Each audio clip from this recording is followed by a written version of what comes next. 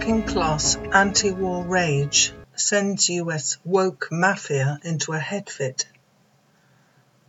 A broad coalition of those who really want to stop the US war machine faces silence from the media and insults from the left. Information about the Rage Against the War Machine demonstration was systematically suppressed by US mainstream and social media platforms before, during, and after the event. The 19th of February witnessed a massive anti-war demonstration in Washington, right in the belly of the imperialist beast. Thousands gathered to rage against the war machine, sweeping aside labels of left and right to express their raw anger at a system which simultaneously conducts wars of oppression against the poor abroad and austerity at home. Unlike other self-identifying and self-neutering anti-war movements, essentially middle-class left rackets in hock to the Democratic Party in the USA or the Labour Party in Britain, the Rage movement might actually pose a real threat to the establishment. So long as our protests conform to the tried and tested and repeatedly failed activist playbook policed by the orthodox left and pitting left versus right, there is nothing to really disturb the capitalists' sleep. But when the seething masses, tortured by want and driven to fight in wars they do not understand and in which they have no stake, are pushed beyond toleration and can no longer be soothed by labels of left or right, then the establishment becomes nervous and instinctively turns for assistance to the left guardians of political correctness, hoping thereby to put a little lead in the pencil of the liberal bourgeoisie. Media suppression. The first response to the rage protests has been a near-total silence in the imperialist media. Just like the media blackout which has faced Seymour Hersh's devastating exposure of the Biden administration's direct responsibility for the criminal sabotage of the Nord Stream pipelines, the massing of an anti-war revolt in the heart of Washington was simply airbrushed out of the headlines. This was commented on in a recent email circular from the Grenville Post, whose author remarked on the near-total wipeout of all information before, during, and after on the 19th of February Rage Against the War Machine rally in Washington, D.C., long programmed by a left-right coalition ranging from libertarians to real left, i.e. People's Party, independent Marxists, etc., at the Lincoln Memorial. Peace continued. Instead, what we saw, those who tried to watch the rally on YouTube or TV, was a big nothing. Coverage could not be found, or was suspiciously defective. No sound. It's undeniable that the rally was clearly and meticulously sabotaged, rendered invisible before, during, and after by all types of dirty stratagems, obviously staged by the establishment's legacy media and the social media platforms themselves. Email Anti-Imperialist Tool, Volume 18, from the Grenville Post, 21st of February 2023.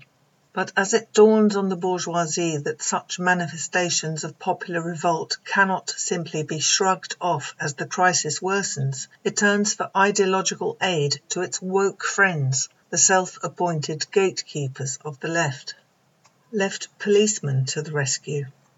After all those years spent arguing about the need to build a broad church that could mobilize the widest support for the anti-war message, years in which it was maintained that the exclusion of communist voices alone would avoid scaring off the Quakers and pacifists, years which, to the contrary, witnessed the serial erosion of its support base thanks to the political bankruptcy of the social democratic leadership. There is now a new approach to building a broad anti-war movement.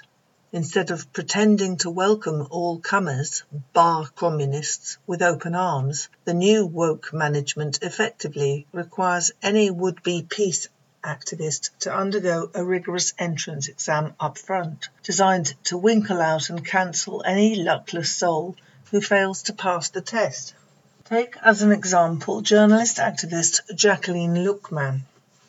She urges the anti-war movement to grill anyone who might be suspected of contamination with reactionary thoughts, forcing them to have conversations about their racism and white supremacist tendencies, their patriarchy, their homophobia and transphobia, their ableism, their superior attitude as if they know all things organising, and their resistance to being led by non-white, non-men from the protest movements in Israel and the United States, on the importance of context when choosing sides by B'nai Blend, Palestine Chronicle, 15th of February 2023. Step forward Grand Inquisitor Melinda Butterfield. The Rage programme, she notes, features racist, anti-trans and anti-worker speakers like Tea Party founder Ron Paul, a former member of Congress from Texas, anti-trans bigot Tulsi Gabbard, another former representative, former Judge Andrew Napolitano, a past Fox News host who was considered by Trump for a Supreme Court seat, and representatives of the Libertarian Party and Lyndon LaRouche's Schiller's Institute. None of this should astonish, and is to be expected, given that the event was openly billed as uniting left and right voices against the war with Russia.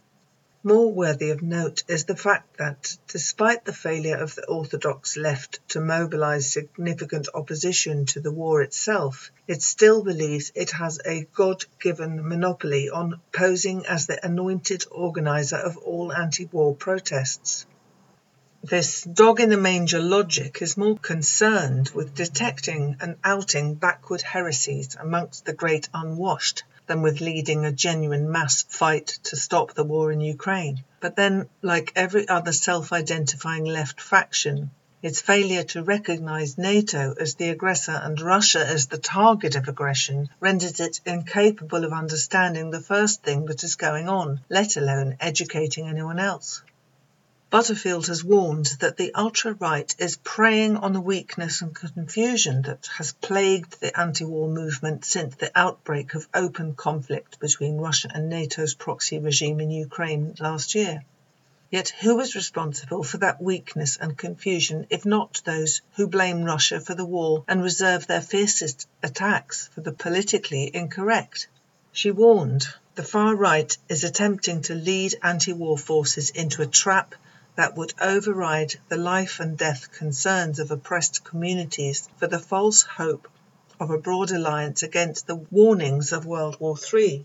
But the official anti-war movement is already in a trap, a social democratic trap into which we are invited to enter. Embellishing that trap with woke slogans will not advance the fight to stop the war by even 1 inch.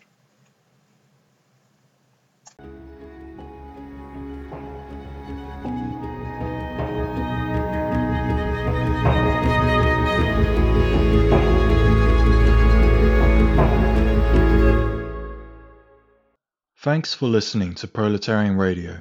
We aim to bring you the best Marxist analysis on current affairs, revolutionary history, and theory.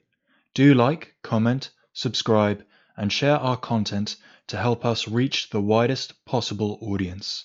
We are a small organization with limited resources, and we need workers' support if we are to grow and fulfill our mission. If you are able to make a one-off or regular donation, no matter how small, please visit our website at thecommunists.org and register as a supporter.